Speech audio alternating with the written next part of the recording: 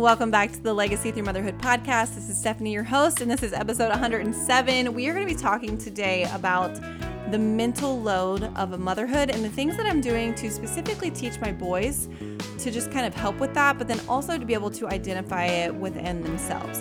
And so a quick side note, if you listen to this podcast and can scroll down like a little swipe right now on your phone and rate this podcast if you love it, we are at 94 5-star reviews, and I would love to get to 100. So if you love this podcast, it really does help it just reach more and more moms once we get ratings and reviews. So, okay, back to the goods. For reference, if you don't know, I have 5 kids. From the top, I have an almost 11-year-old, I have an 8-year-old, a 7-year-old, almost 5, and an almost 2. We're kind of in that weird like half birthdays, but like a 1-year-old is totally different than a 2-year-old. So I feel like I have to say that. I'm going to start off with a story. So if you know my husband personally, you know he's freaking amazing. Okay. He works like 60 plus hours a week from an office upstairs, and he comes downstairs at the end of his day and he truly and genuinely just jumps right in. If I'm in the middle of a million things, he will just ask like, how can I help? And I'll, say a few things and he's on it, like help with dinner or can you change her or whatever. He is on it. And I've loved this so much. It honestly reminds me of New Amsterdam. If you watch that, the doctor on there that's always like, how can I help? How can I help? How can I help? Okay, that is my husband, literally to a T. He's amazing. He literally comes down and hops in. And I loved this so much. I actually started making my boys do this when they came home from school. So when they got home, I told them, like, you have to come in, give your mama a hug, and then say, how can I help, Mom? And usually I would say like, yeah, can you go pick up these 10 things in the living room, please? Or go pick up 10 things in your room or unload the top shelf of the dishwasher or something small before they could go and like get their snack and relax after school. Why? I do this because, I'm raising children because they're children, but we're also raising adults, as cliche as that is. And I don't want them to be someone who just walks in from work and is like, I've had a long day, so like, peace out. I'm going to go take a, hour-long recharge sesh. Like, I'll be back in an hour. No, like, we are a team, and you had a hard day and I had a hard time home here with 5 kids. We both respect each other's like quote unquote careers. And so it's all hard. And so we work, our normal daytime hours. He works his normal daytime hours. And then in the evening, it's all hands on deck with both of us. And so that is what works for our family. It may not work for your family. I'm just talking about my experience. But what I don't want to teach my kids is, hey, you come home from work and you go sit on the couch. Okay, so come in from the door from work and like have some sense and say, hey, do you need some help? Right? So I absolutely freaking loved this how can I help thing until I didn't. The mental load I carry, you guys, as a mom of 5, a real estate investor with 15 plus properties, our house manager, just, I'm here home. I own a company called Soap and Arrow. We sell candles and wax melts and just sugar scrubs, all the fun stuff. My podcast and my budget coaching, not to mention like just being a wife and a sister and a friend. It's a lot, right? It's a freaking lot. And we were just starting to get ready for church one morning, and my husband was kind of done getting himself ready, and I was sitting on my floor putting my pants on when he stopped in front of our doorway and just said, hey, babe, like, how can I help you? And for whatever reason, that did not sit well with me that particular morning. So I wasn't mad. I was just like, I don't even know. And I looked at him and I said, I don't need any help putting my pants on, but maybe one of our 5 kids could use some help. And we just stared at each other before he started saying like, hey kids, where are we at in this process? You got your pants on? Who needs, where's your shoe? Whatever. And so then he just like walked downstairs and started getting it. And Justin and I have been having this conversation about the mental load and what that actually looks like. And, I'm a full-time stay-at-home mom we have other businesses, but for the most part, I'm a full-time stay-at-home mom. He's full-time working, and he manages like some serious stuff. So where is the line between like, hey, I'm a stay-at-home mom, so this resides in my brain and that's part of my function in our role in our family, and what is the mental load that like really we both need to share? So I'm going to get into that. But I realized in that moment when I was sitting there putting my pants on before church, and I'm like, I love the how can I help? But that still leaves the to-do list or like the what's next or the next steps in my brain. I need everyone else in my family to open up their own eyeballs and assess what needs to be done and then just freaking do it. You hear me? So I've kind of changed actually what my boys do when they come home from school. And this took about a week of me kind of coaching and reminding them and explaining them, what I'm looking for. But I said, here, boys, listen, when you get home from school, you still need to come in and give your mom a hug. But instead of asking, how can I help? What I need you to do is automatically just start looking around the house for 10 things that are out of place. Like, your blanket that you brought down this morning before school does not go in the kitchen, and those 2 cups in the living room don't go in there, and the laundry on the bathroom floor goes in the laundry room. Like, all of these things. I don't need to be the one to tell you that that is out of place. So you're going to come home, give me a hug, and then you're going to figure out on your own 10 things. And I always tell them, like, the bigger the better. Okay, I don't care about the little Starburst wrapper that's like got stuck underneath the kitchen table, but your huge blanket needs to go upstairs, right? Like big toys, your baseball bag, like bigger, 10 big things, the biggest things you can find. And so anyways, so I taught them this, but it's also important to know that I don't micromanage them. So whatever they think is like, quote unquote, big or the most impact is fine with me. My lesson is not cleaning here. It is opening up your own eyeballs and picking up things that don't go where they go so that I don't have to tell you. When something as little as buying a new book you've wanted or getting a coffee when you're out and about can totally turn your day around?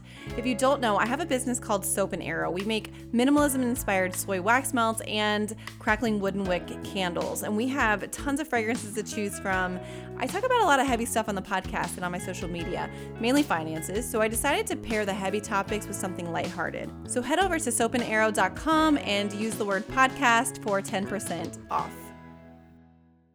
Okay, so let's talk about one last thing and the next thing that I've been teaching my boys. And it's that whenever they are doing their list of chores, something that is actually on their list is to go to one of their siblings and ask, how can I help?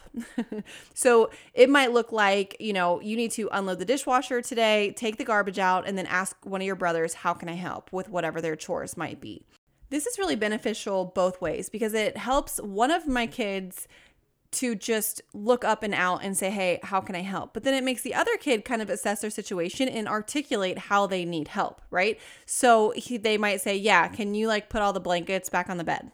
I don't freaking know. Can you help me put the coffee cups up because I can't reach? It doesn't really matter. But they have to articulate and look around like, what do I need help with? And I need to learn how to ask for that.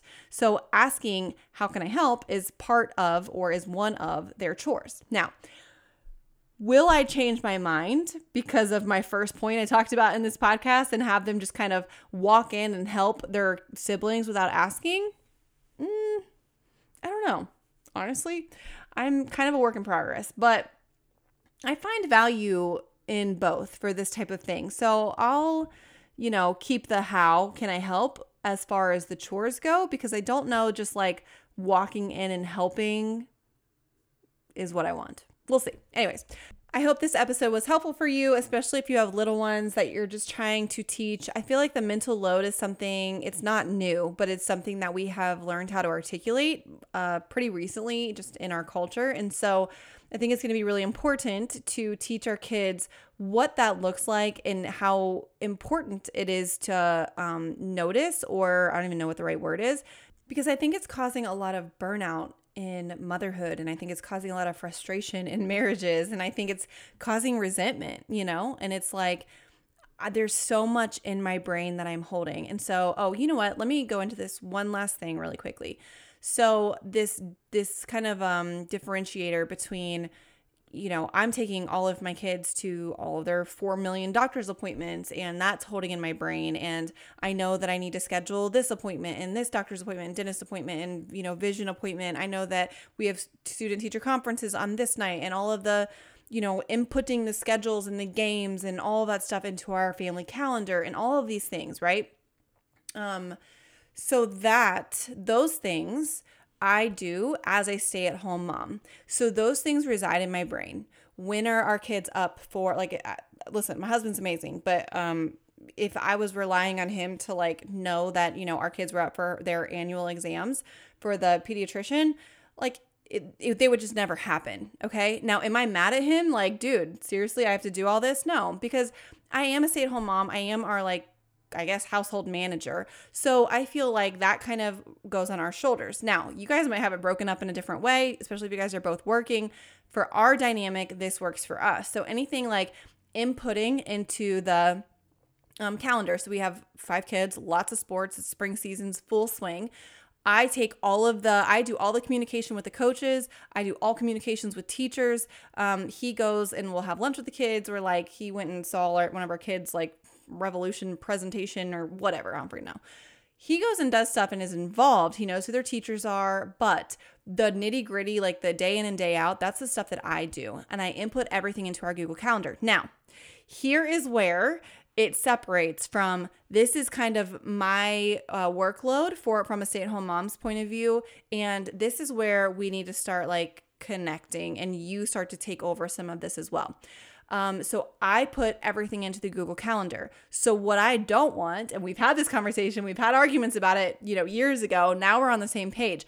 I don't need you to come downstairs and be getting in the car with one of our kids and being like, where am I going?